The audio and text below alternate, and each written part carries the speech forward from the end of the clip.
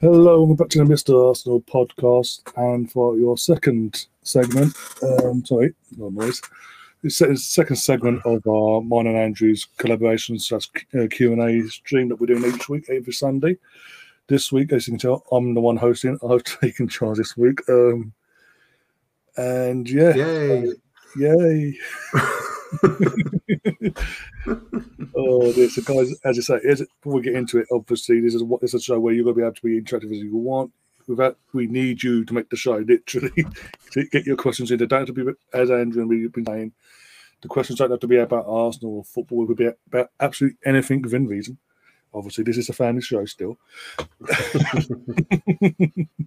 No, and just get them in the chat. Do share the stream as well if you can, or on all platforms, Twitter, Facebook, Instagram, or wherever. Just share the life out of it. Sorry. And yeah, obviously, yeah. Andrew's joining me. How you doing, Andrew? How's your week been? Yeah, not too shabby, mate. Not too shabby. Not a huge amount to discuss, really. It's been fairly quiet, but all good. It was so quiet yesterday. There was something about a number. I don't know what, but people in the chat might be able to update us on that one later. God's sake. Don't get me started. I actually had questions about that, actually, as well.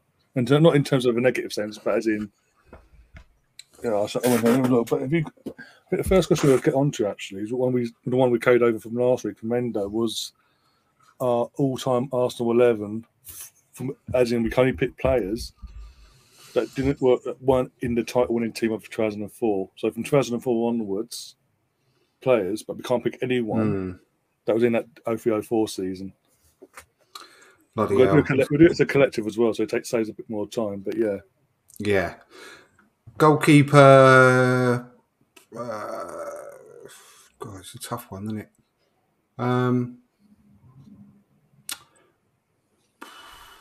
Got to think really recent for the goalkeeper. I mean, it's early days for Ramsdale because obviously he's only had the one season, so probably. I mean, it sounds mental, but probably have to go Leno. Who else has there been since then? Well, since then, we've had obviously we've had Almunia, we've had Fabianski, Szczesny, Ospina. Oh yeah, Szczesny, I suppose. Yeah, I forgot about him. Ospina, and then we had Petr Cech for 2 years of his retirement. Yeah, we didn't get the best of him. And then we've had Bert for the last couple of years. I'll probably go Szczesny because, well, he's obviously a very, very good goalkeeper, but he's obviously a true gooner as well. Right back, probably Bacary Sagna. Yeah, actually, you know what? Yeah, again, Tommy Ashley's early days still. Yeah, he never worked out. Benjamin was never a right back. He's a more of a winger than a right back. So yeah, I agree with left back. This is a pretty tough one, actually. Left back. Well, do you know what? I know it sounds really weird, but on top form, forgetting all the injury issues and everything, on top form, I'd say Tierney. Yeah, he's the only one that comes close, really, because all the others are dog shit. Yeah, exactly. Santos, for example. Centre backs. I mean, I'm loving the current partnership. I really am. But you can't really discount Mertesacker and Koscielny as well. Marlon. So for Marlon, I loved Marlon when he was in his pomp as well. Yeah, really liked him. Yeah, until got the armband after Van Persie. Up to that point, he was arguably one of our best centre backs, consistent wise. It was always injury free, never any issues. Got the armband as a curse, got him fucking injured. Yeah, exactly. He's a tough one. I say Mertesacker because obviously, depending on what formation you pick, because obviously, even though he ain't the fastest defender, out of a partnership, he could stay back and read the game, and he showed that in one of his near last games was against Chelsea in the cup final. We played that 5 at the back. He stayed in the middle and allowed Rob Holding and who else was that? I can't remember who else it was now because Johnny was suspended. But basically, he stayed in the middle. But Nacho sort of joined in. It might have been Nacho's But basically, he stayed in that middle of the three partnership there and literally just read the game. He showed how good he can read the game in that moment. Yeah. Yeah. So I say for him, for that side of him, for his football intelligence and that he could. Well, he did lead by example. So I remember the Mesut Ozil going out to Mesut Ozil after Man City's 6-3 thumping away from home, and literally Bonner came on the pitch like, get your ass over to the away fans and actually thank them for making the effort, God's sake. Exactly. So, I mean, to be fair, because of the longevity and the sort of what he gave to the club, I'd probably go for Koscielny alongside him. But ask me in a couple of years, then it could be a very different story. We could be talking about Ben White and Gabriel as probably our best partnership. But yeah, still a bit early days. So midfield, I would go Cesc.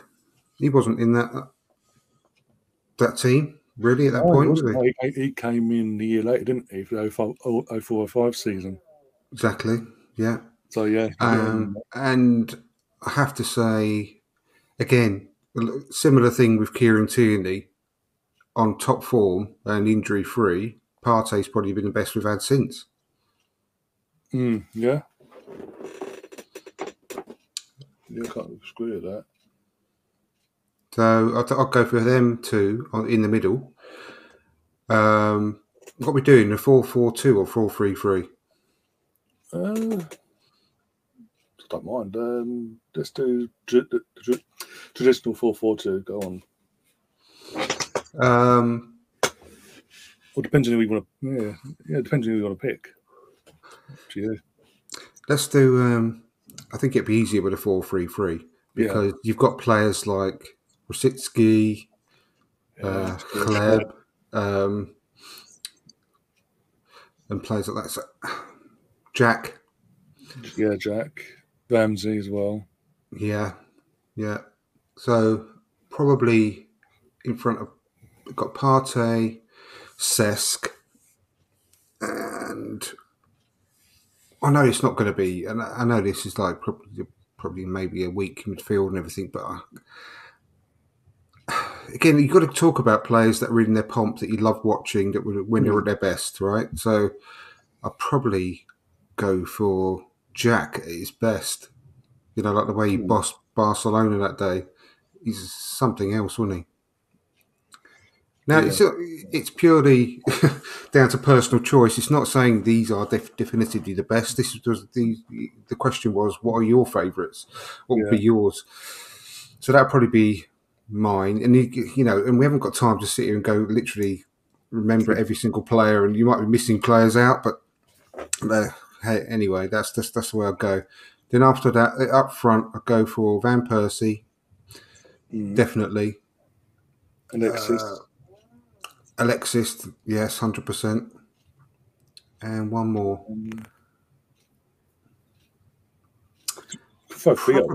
Probably three. I was just about to say, took the words out of my mouth. Theo on the right. Yeah. Scored 100 goals for clubs. It's our joint 15th highest goal score of our club's history as well. Well, that's an interesting one, actually. That's something I was turned up for the big games as well. That's something I've been thinking about. I think it was yesterday. I heard one of these stupid comments about Eddie online. I think it's that number they wear. I don't know what, but yeah. Yes. Well, someone was talking about this Eddie situation and saying, I don't want to go to it. But if you consider Theo, I think everyone had their issues with Theo, but I think everyone could consider Theo was a very big success at Arsenal with the amount of goals he scored, right? About 100 goals for Arsenal. Maybe a bit, obviously a few more. But when you consider Eddie's age and, the amount of sort of minutes he's played so far, he's got about a quarter. He's getting on for a quarter of the amount of goals that Theo scored already for Arsenal. I think he's got 27 goals for Arsenal. Yeah. So he's not doing badly considering he's only, 22, 23 years old. So give the kid, all I'm saying is give the kid a chance. So anyway, that's a completely different story. But yeah, I think that's a good 1 to 11 post the Invincibles. Yeah, can't argue with that. You get goals in it as well. Good, solid defence. I mean, I know the midfield, maybe. But when you consider the midfield we play now, it's when Yeah, that's you've got Partey at the base, and then you've got the two attackers either side, sort of from the front, left and right eight side of them, positions. yeah. I think both of those could do that. Seskund and Wilshere very, very well indeed. Yeah, definitely. I thought there's a comment on one of the questions we got last night from Steve F, who could be watching this back in a bit. His first one was: do you think with the signings of Fabio Vieira, not Patrick, Jesus, Martinez, is enough for us to compete for top four? What more do we need? We need. I mean, there'd be a massive help, and they're not going to make us weaker. But I think we still need more than that. I think we still need 5 players coming in, and I don't count. The re-signing, so to say. Yeah, I don't count Marquinhos in that, or No. the goalkeeper. I'm talking about outfield players, Yeah. but they are a massive step in the right direction for what we need. So I would still say we'd need Tielemans on top of that as one, and maybe one more. And that one more could be another wide player, ideally, or another forward, another centre forward. That's what I think. And then you've got the Marquinhoses and maybe one or two other younger players or whatever that bring in to add further depth. And sort of in terms of it's Marquinhos and as they say the youngsters, we've mentioned this throughout the house pretty much near the end of the season. That if we were to fall into fifth, that we did, Europa League is perfect group stage wise to just Thursday night throw out our B team, and that includes some of the kids like Charlie Patino, Hutchinson, Aziz, this new guy we've just got in Marquinhos, obviously Turner will be in goal. It gives them a chance to sort of bed in, that there's no pressure of them having to do what we've done with Guendouzi and just run into the team straight away. They can sort of ease themselves in, get used to the culture, used to the way that we want them to play, the intensity, and hopefully for the following season they'll be ready. Yeah, absolutely. Yeah, I think that's the case. Personally, I still think we're going to get. I mean, I know there's a bit of debate yesterday online about Tielemans, but I'm still very confident we're going to get him. Personally, well, Fabrizio's basically saying he's not done it, as in it's still, unlike what other people are saying, we are still interested. Sky talking a lot of crap basically in terms of us calling our interest. It's literally just sorting things out between us and Leicester in terms of a fee and all that, obviously.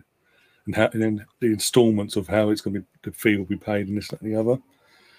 So hold your hats down on that and see what happens there. But again, it's only the start of the window. This is what I don't.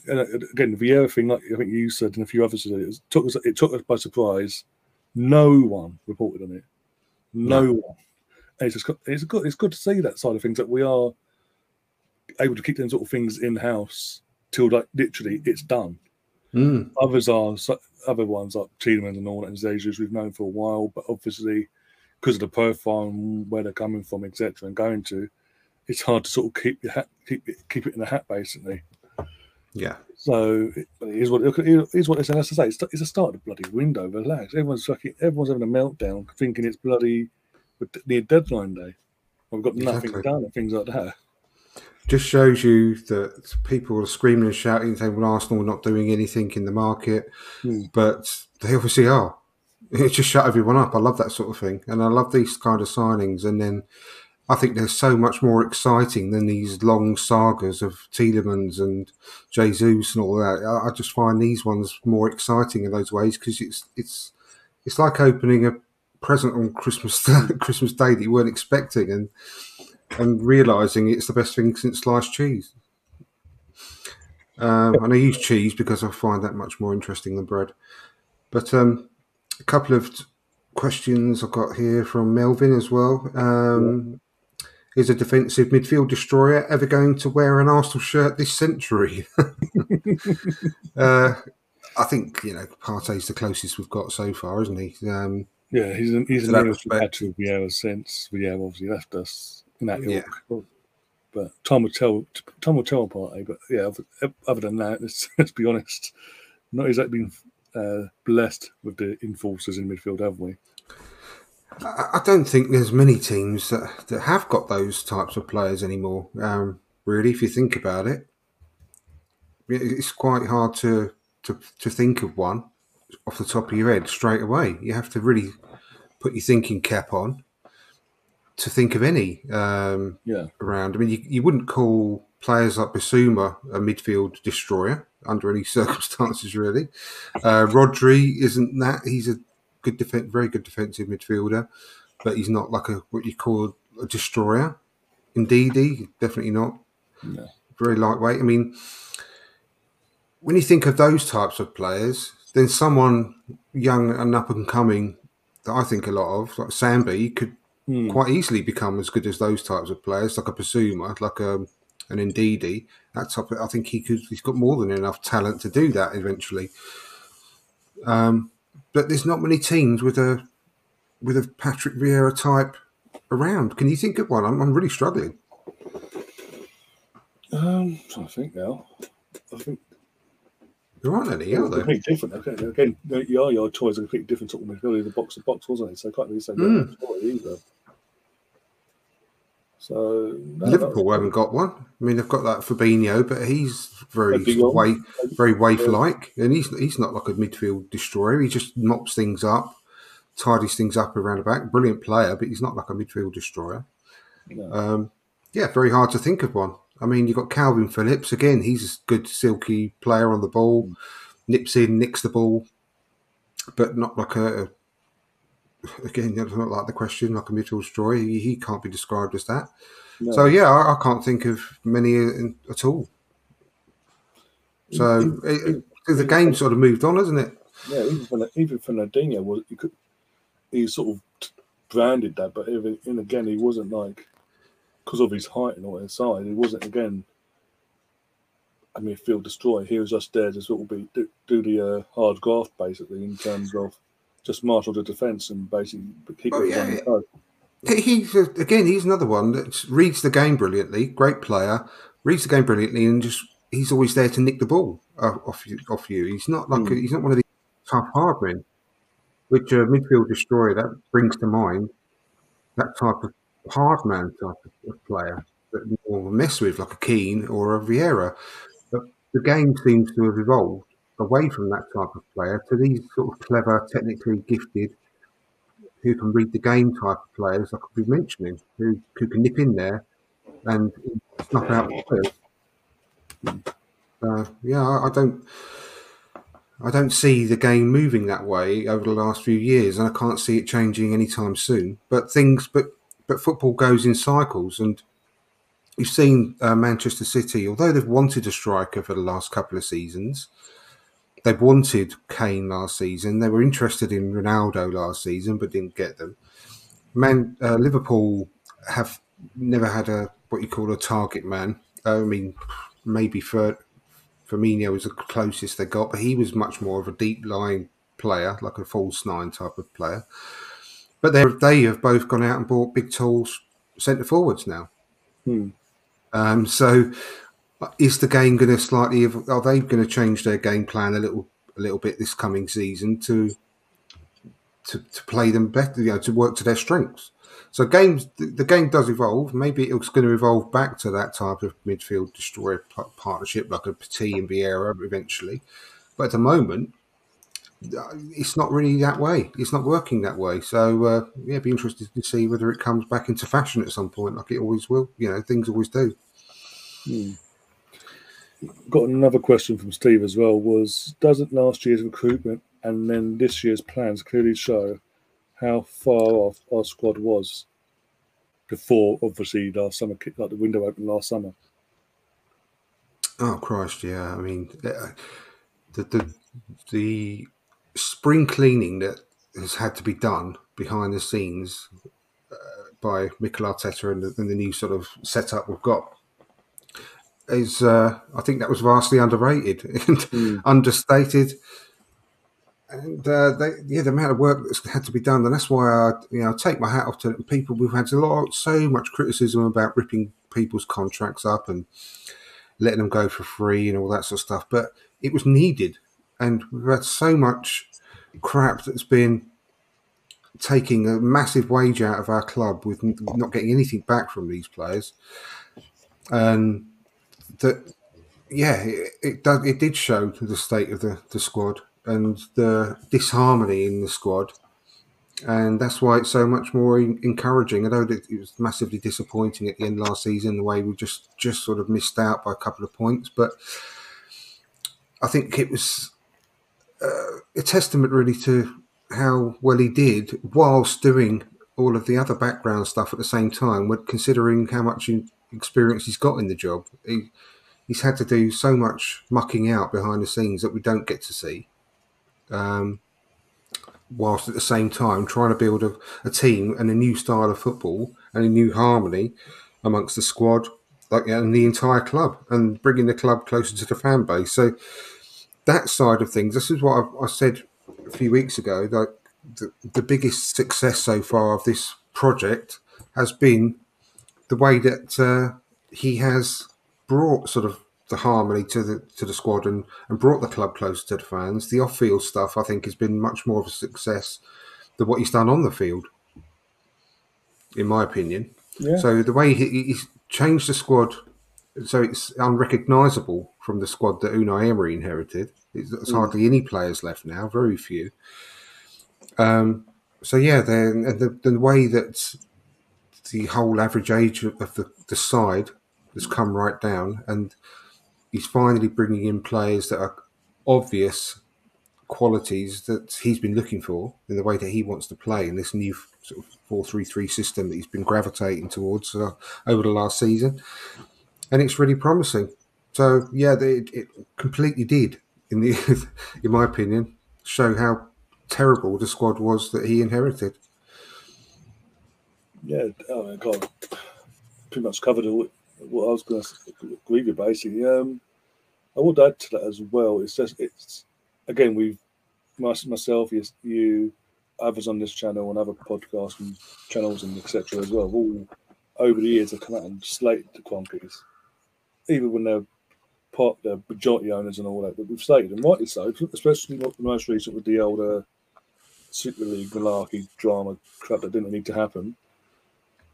But it does seem that they're finally getting their head out their backsides and actually putting their money where their mouth is and actually showing some form of giving a damn, basically. They're not just here to sort of muck us all off, even though the wicket season is a bit annoying, but it is what it is on that side of things. But they are, as I say, they're looking into refurbing the state, like the actual stadium as well, in terms of make that more presentable, basically, because it obviously has faded. It does look a bit worn down over the last few years. Even though there's a slight delay now, it's going to be finished in October, apparently, for fuck's sake. They're doing things like that. They're backing the manager. That's the most important thing. They actually are. And that was a major criticism they had from our perspective under Unai Emery, was in the 2 summers he was here, it was never the players he wanted. When he first came, he wanted Nzonzi, we got Torreira. He didn't want Socrates. Socrates was already here when he officially came onto the books. He wanted Thomas Partey. He wanted Thomas Partey, and we got I can't remember we got that in that time. It might be, I can't remember who it was now, but didn't get Thomas Partey. We got a year later. What is Zaha? We got Pepe. Whereas it seems this time they've learned from that. They've took on the criticism of that, and they are actually, it's as I say, Arteta's a rookie and Edu. They do seem to be trying to build not just back him in terms of what players he wants, but they want to sort of build a modern day version of what we had with David Dein and Arsene Wenger. I know there's different contrasts because obviously both David Dein was experienced in his role and Wenger was an experienced manager, but it does seem like they're trying to get that duoship working together to build a proper team. And I think, as you say, about the positive, the vibes are in the fan base, well, the majority of the fan base anyway. There's a few idiots still out there, but that is what it is. But the bringing the fans back in, making the fans feel as one with the club as more than ever in the last decade, basic plus, has been huge. And I mean, yesterday, everything that went off yesterday with the numbered situation. The camaraderie in that squad at the moment spoke volumes yesterday because players were coming out in defence and deliberately going for the toxic idiots out there that was giving Eddie a hard time, or giving the club a hard time. Even Ian Wright, I know Ian Wright has a soft spot for Eddie, he always has done, but even he had to come up yesterday. And and then again, letting Good on him. And yeah, good on him. And also and that's another thing, bringing some of these ex-players, not just Ian Wright, but the likes of Dennis Bergkamp and on we were here a few months ago. Obviously, Bergkamp was visiting because his daughter had given birth, but he was invited, and considering a year ago, them two are part of a consortium to take over the club and all that. They're listening, they're taking on the criticism and saying, you know what, you are right, but we want to bring you guys back in. Well, we want to, even if it's the odd visit here or there, or David Seaman, the odd visit into the training, going to work with the goalkeepers on a day, like once a month or whatever, whenever you're free. It's things like that that are bringing the fans back in and going, you know what, you're starting to realise what the club's about, who are actual true legends of the club, who are the players that actually play for the club but do still care about the club even after years of not playing for the club, etc. And it's, again, for most of us, we're on board with this situation because of what's been going on. And it's, I said, the key thing is, my big question was for this summer, as you know, but most of your viewers will know, listeners will know when they listen to this back. My big question was for this summer was, are they going to prove me wrong or prove me right? Because my thing was last year was only a one-off thing just to shut us all up because of it was in the immediate aftermath of the Super League. And it's quite cynical of me to think that, but at the same time, you could understand why I'm thinking it, because all of a sudden they'd never spent that sort of money or backed a manager like that before. They never backed a Wenger like that, except basically. And I was like, oh, the only thing that's changed since in all this time is you try to put us in the dark light, basically, as a club. Maybe trying to shut us up because obviously there's still the Daniel Ek thing. So the cynical side of me was thinking it was just a one-off, but to see what's happened in the last few days and see how on it we are. We're not holding up. It seems like we're not holding out to the deadline day. We want to get our business done ASAP. We know the situation of what it is with the World Cup and all that. We want to get our business players in, get them in as quick as possible before pre-season, so they've got enough time to adapt to the team. Because again, for me, I get getting on now.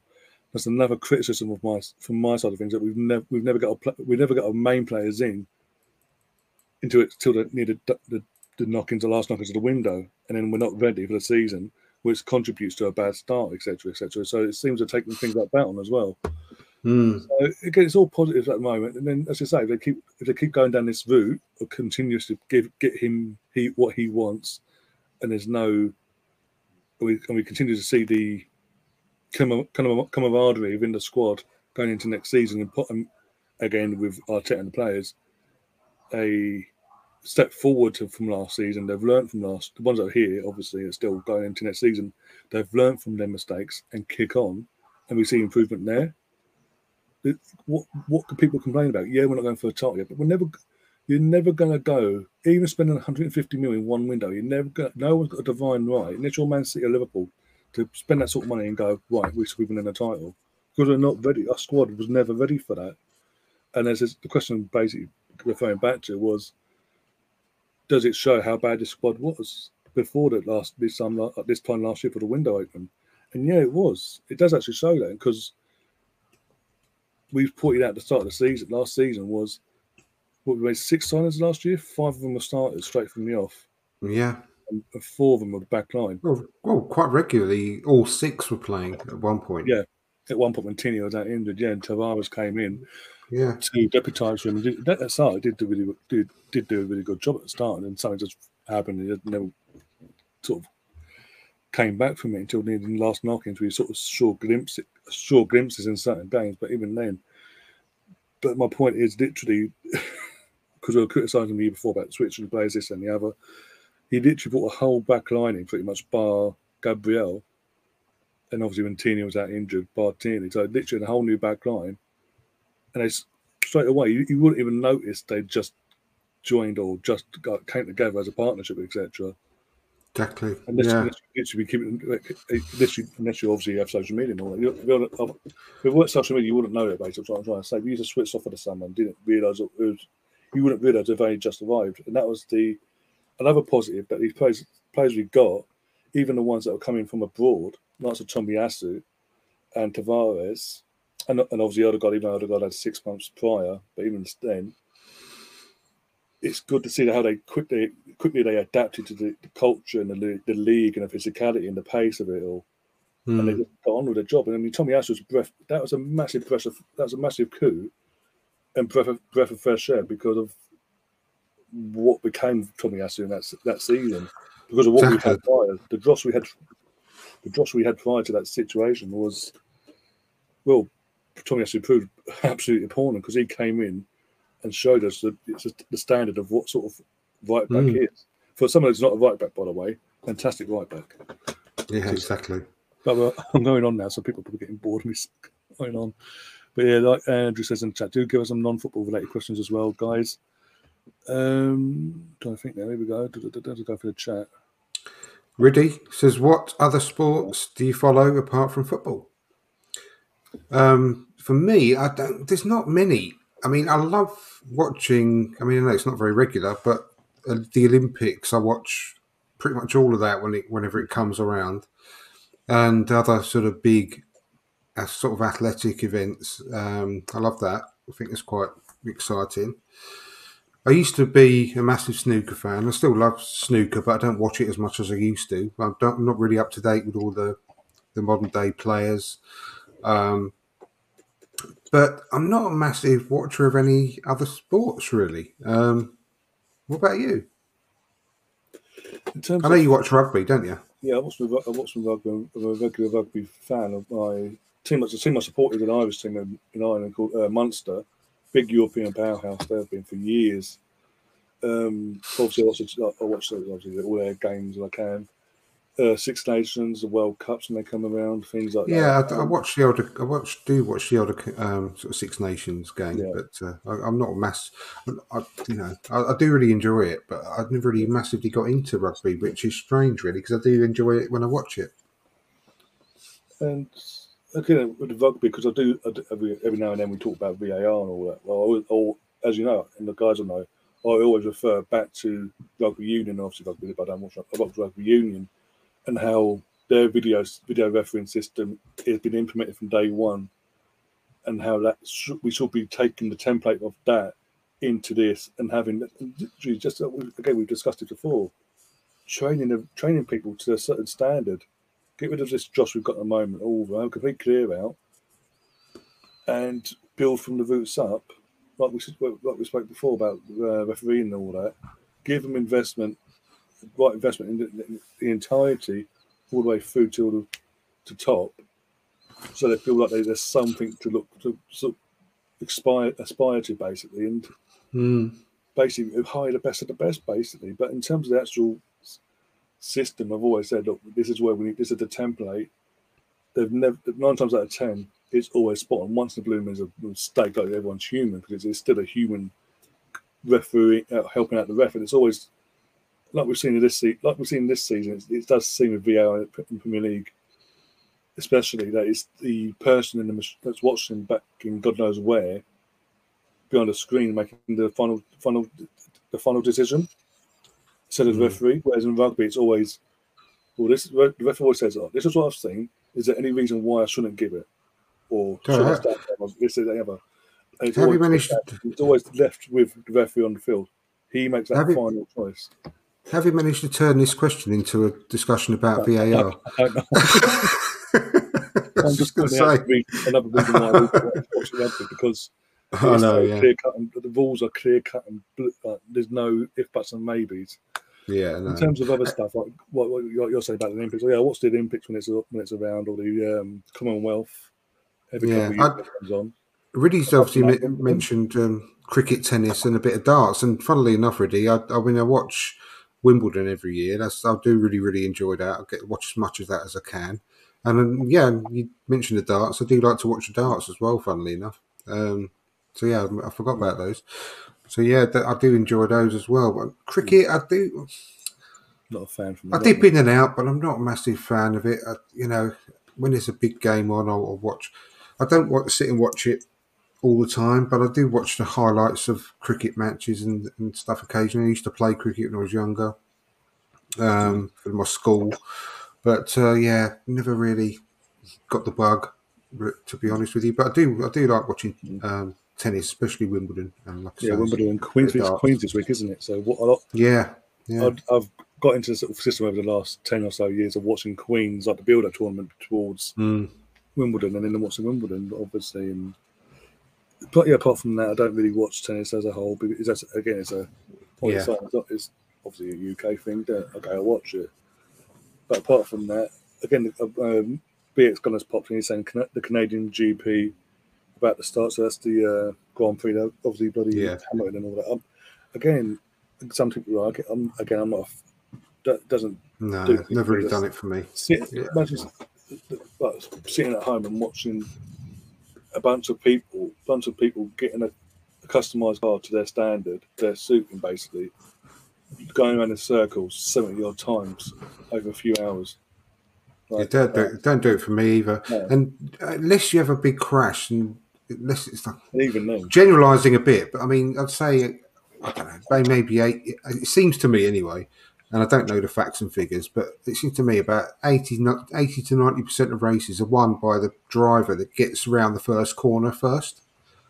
And so barring any major barring a major accident or anything, or any mechanical failure, they'll go on to win the Grand Prix. So, because it's been dominated by so many riders over the years, it's just been too easy to predict. Yeah, it's strange.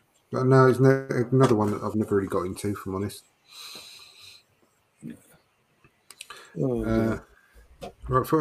There's one more I saw from Melvin, and that was I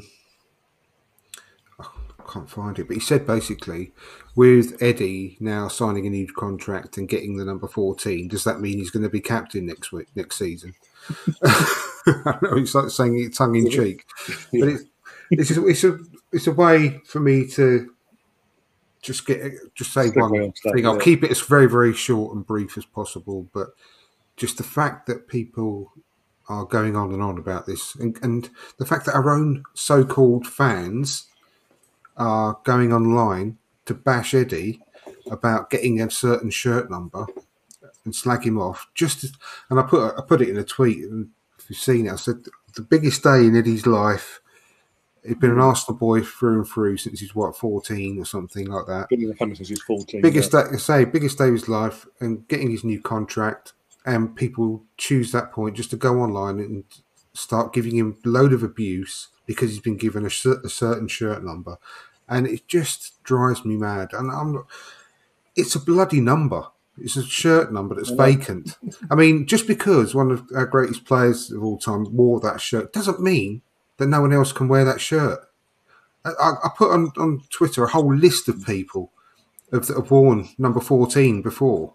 And just because it's after Thierry Henry, then it went, and then obviously Walcott had it and Aubameyang had it. It doesn't mean that no one else can have it. I mean, all this stuff about retiring shirt numbers is just utter rubbish to me. I mean, Wenger gave number 10 to Gallas, for crying out loud. Back then, that annoyed me because it was literally Bergkamp hadn't even left a show of his testimonial, and Gallas got given number 10 shirt. Exactly. Just give the guy a break. You know, what's to say that he's not going to just suddenly ignite and get even better next season and go on and be a really good player for us? Just give the guy a chance. Everyone that ever watches anything I've done, they all know that I've always liked Eddie. And at one stage, I didn't think he was going to be staying with us. I thought he was going to have a good career somewhere else. You know, I've said that 100 times, haven't I? Yeah. I'm really, really glad for the guy that he's been given this opportunity. And if it doesn't work out after a season or two, we've got and 5-year contracts. We can sell him for some good money. These players, these so-called fans that are going online and bashing him for getting the number 14 would be the same fans that would have been ranting at the club for letting a good young top English talent go for nothing. Yeah, exactly. Exactly. He's got a 5-year contract now, so it doesn't mean that he's going to stay 5 years and we're stuck with him, blah, blah, blah. A, he could become a really big success. And B, if he doesn't, we're going to get some good money for him.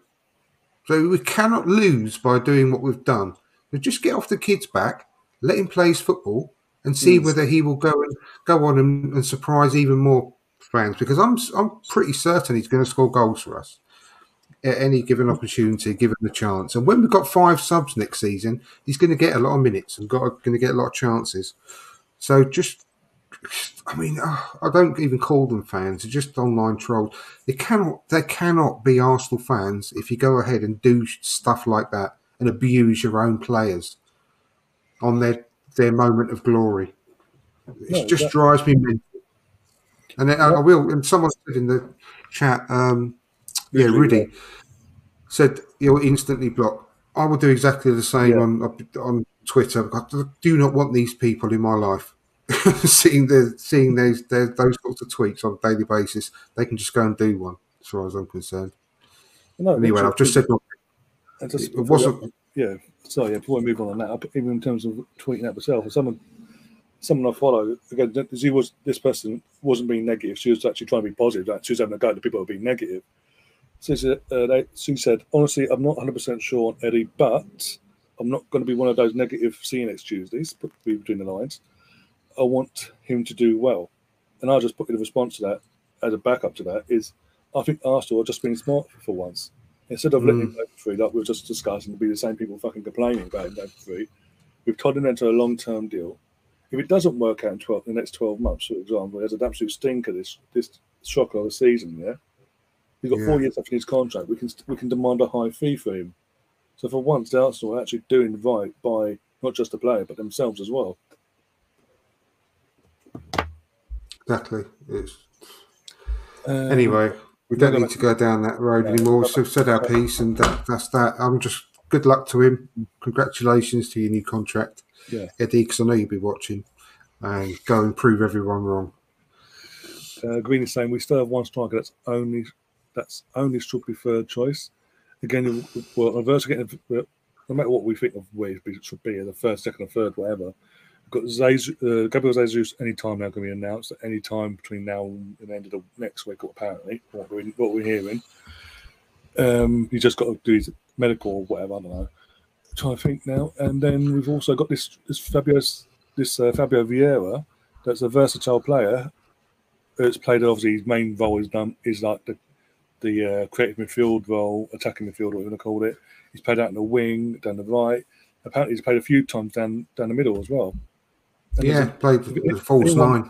Yeah, and if anyone remembers, obviously old enough to remember, with Wenger, like Freddie Ljungberg came into us as a striker, got converted into a right wing. Henri, winger, converted into a striker.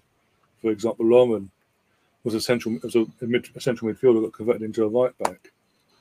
So possibly, maybe Arteta's having the same mindset, or as he say, false 9, part of his own front three that can sort of just in-game switch between the three positions, basically. We may even bring in another striker anyway, as well as Gabriel Jesus. But if Eddie is our number 2 striker next season, I'll be backing him. I think he will score a lot of goals. And do you know what? I really, really think he is a good player for Mikel Arteta's system as well, the way he plays. Well, so I think something we brought up during the season, obviously that Chelsea game, was that first goal. Both goals, obviously, but mainly the first goal because he had to use a bit of pace to get to the ball and chase it and make that situation happen. If that had been Lacazette last season in that game in that same position, obviously he hasn't got the pace, whereas obviously Eddie does, and he used it, and he can use it.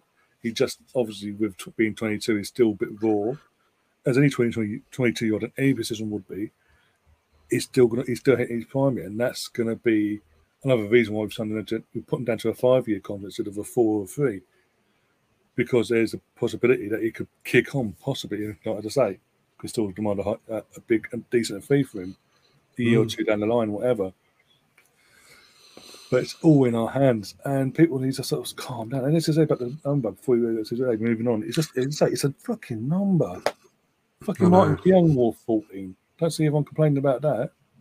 No, Eddie McGoldrick had number 14. Jimmy Carter had number 14. I think back David O'Leary had number 14. Yeah, David O'Leary. I mean, even back in the day when squad numbers weren't assigned to a player for the whole season, it's literally if you're a starting 11, it's 1 to 11. I think, was it Kevin Campbell had a number 14 at one point as a sub? Yeah, he did.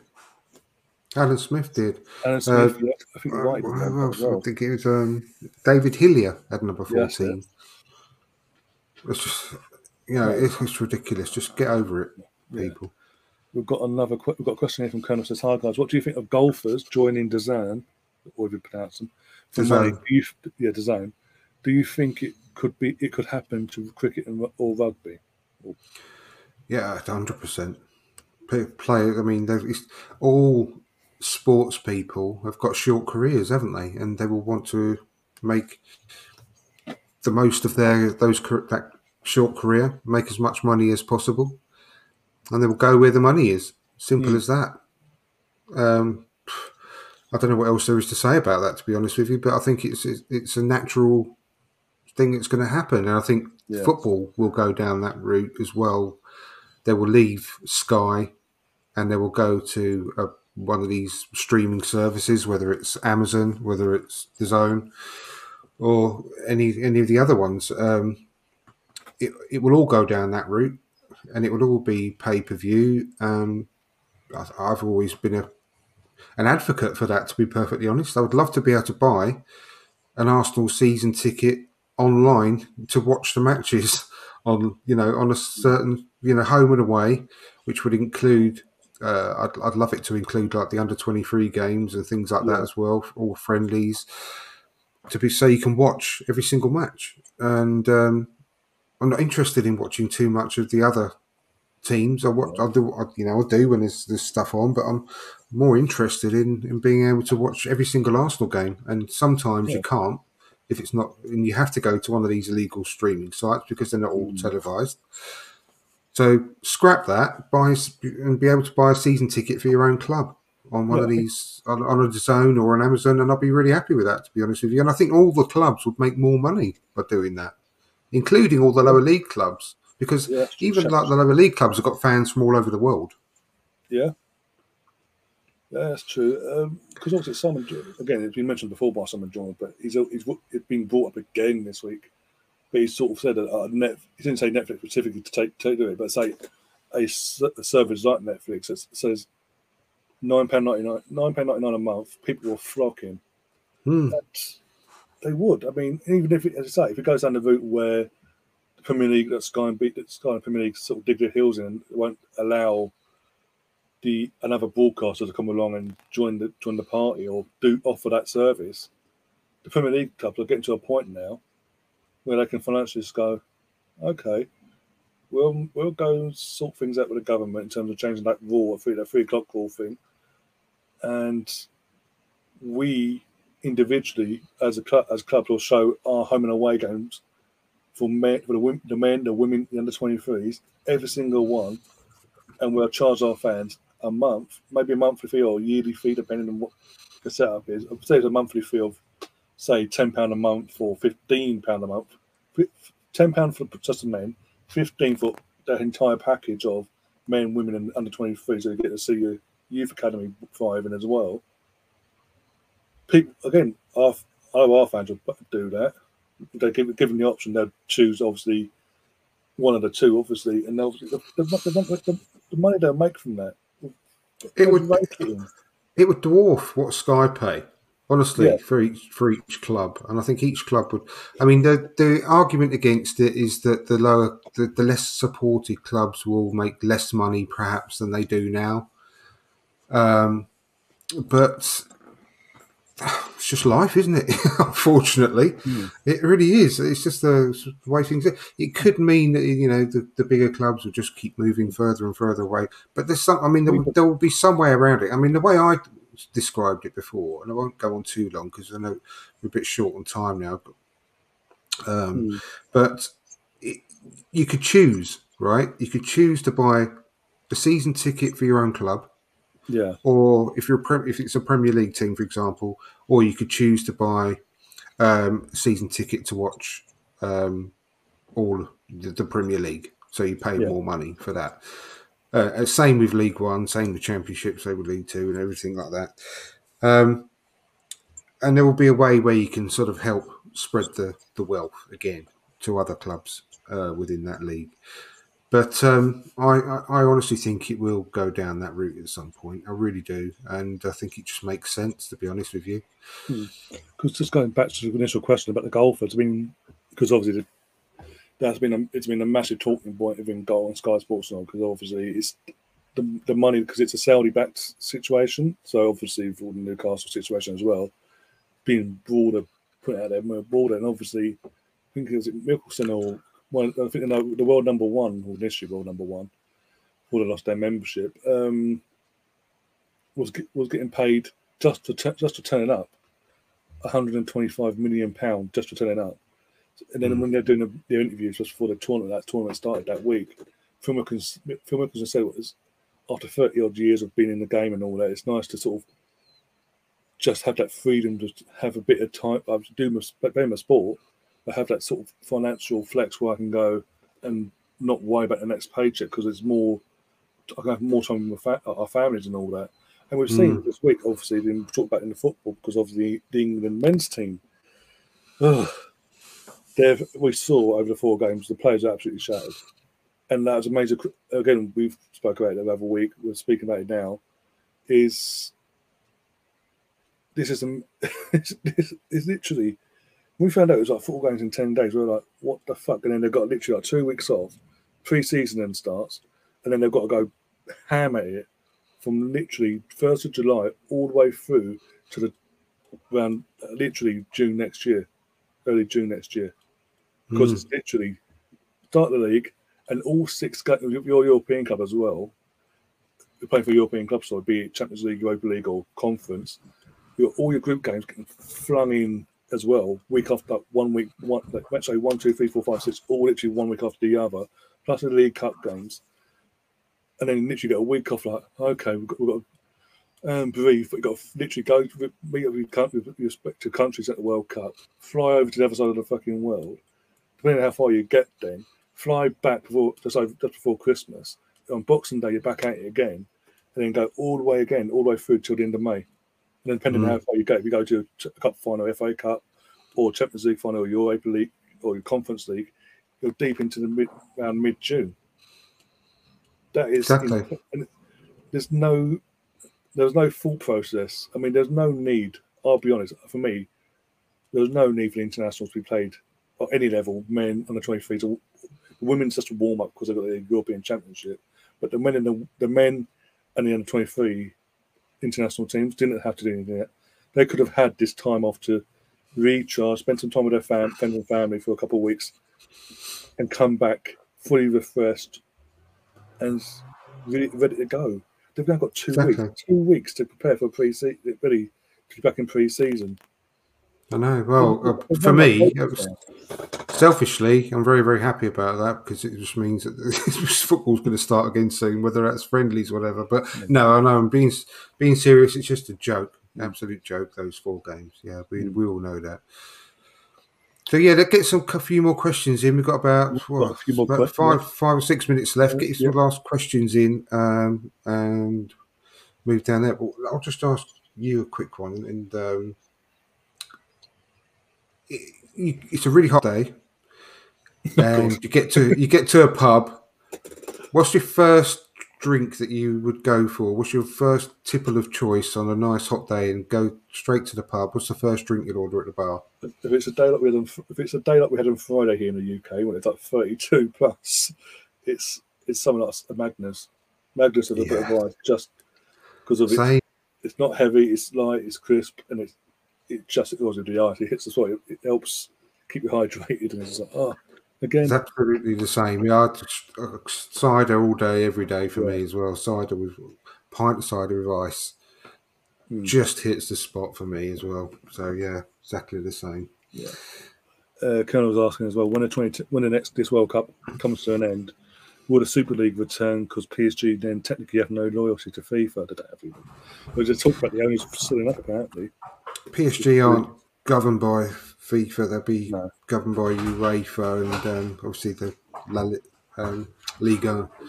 But yeah, I mean, I don't really quite get the question. It's just a different format. But I think the new Champions League format. Yeah, Chris says it as well. Yeah, it's basically the same format that we were. Oh yeah, well there you go then. Yeah, me and Chris on the same wavelength. The new Champions League format is the way to appease all the biggest clubs because eventually, in 2 or 3 years' time, the Premier League. They say 5, but I think it could potentially be 6 Premier League teams will get into the Champions League each season, which is great news for Arsenal. Because when with like Newcastle on the horizon coming up, that's going to be another one of the top 4 places gone eventually. It's inevitable. Yeah. So I think that they have taken all that sort of stuff into account. That's why I think we are going to be getting 5 or 6 places in the Champions League in the next 2 or 3. When does it start? 2 seasons' time.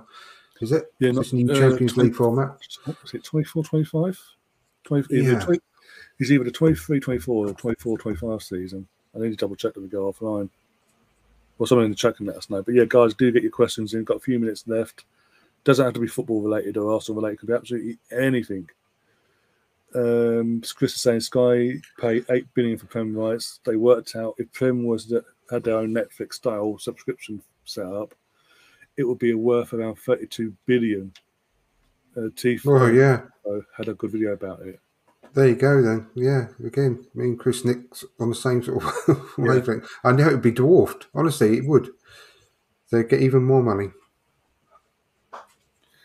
Yeah, I mean, going down that road, it would work. But it's true. I mean, they play none of their athletes, but they're getting run into the ground. They're getting no time with it. Here's my little dog. Look, 2 weeks of their friends and family. Hello. Oh. Say hello. New member of the family, Bakayo. Look, hello. It's Kayo.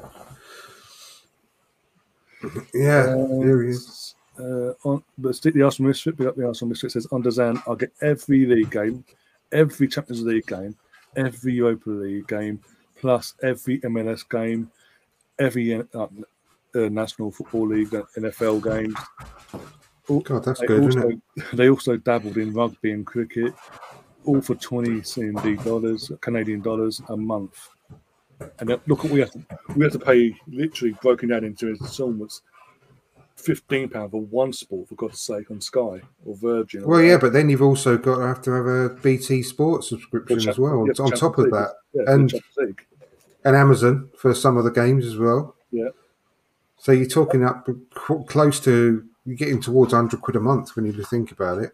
If you wanted to go down I will say this, I prefer Amazon's coverage to BT's coverage of Premier League. I do as well. But still. But it's $16 with Amazon. It's like £6.99 a month for Amazon Prime, and you're literally getting not just obviously they've spent a couple of games, but you're getting a vast range. Plus, including our documentary in August, so that'd be fun. Well, that's why I think Amazon would be a good shout, really. To be honest, with you. Yeah, Colonel, I have no idea what's happening with Diane in terms of what you want about in Diane Abbott. So, and also it's politics. Let's stay on to politics for tonight. Yeah, exactly. Just have a look at my tweet about Diane Abbott. If you search for it, she's got a looky-likey. Oh, that's she now. It's it's the one that I put a picture of her and a picture of the the Incredibles film. The little woman that makes all the incredible suits. Yeah. What's the name? The name now. She looks like Diane Abbott. Just go and search it out. It's well funny. Oh dear. I think that thing's up with a few seconds to spare. Yes, absolutely. As I was going to say, the audio for this will be up in half an hour's time over on all audio platforms.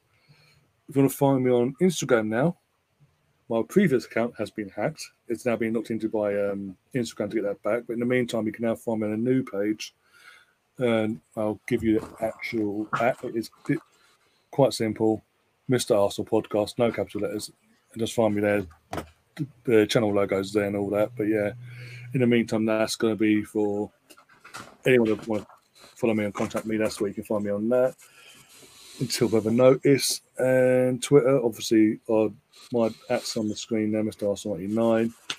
Andrew, you're hosting next week as well. Looking forward to that. Yeah, back on my channel next week. Back for Tuesday night. Hopefully you're free for that, Ryan. Tuesday night, 7:30 for the regular show. Plenty to talk about. But yeah, enjoyed it again tonight. Thanks to everyone in the chat. It's been great. Come and join us next week on my channel. Look forward to it.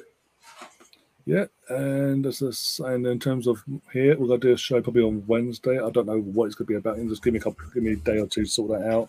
Get sorted for that, and probably Wednesday I'll do a show here as well. And then trying to think, as I say, we're over on Andrew's channel this show next Sunday. So episode 3 will be over on Andrew's channel live on here. So go give him, as I say, subscribe and all that on there. And oh my God, Al. Any sort of big news, transfer news comes out that we need to talk about, obviously I'll do a quick video on that if it happens throughout the week. Other than that, we are going to have a nice, relaxing week, hopefully, touch wood, unless any idiot have a meltdown. And yeah, we'll see you on the other side, as always. Enjoy the rest of your evening, morning, and afternoon, wherever you are in the world. And as always, up the Arsenal. Come on, you guys. See you later.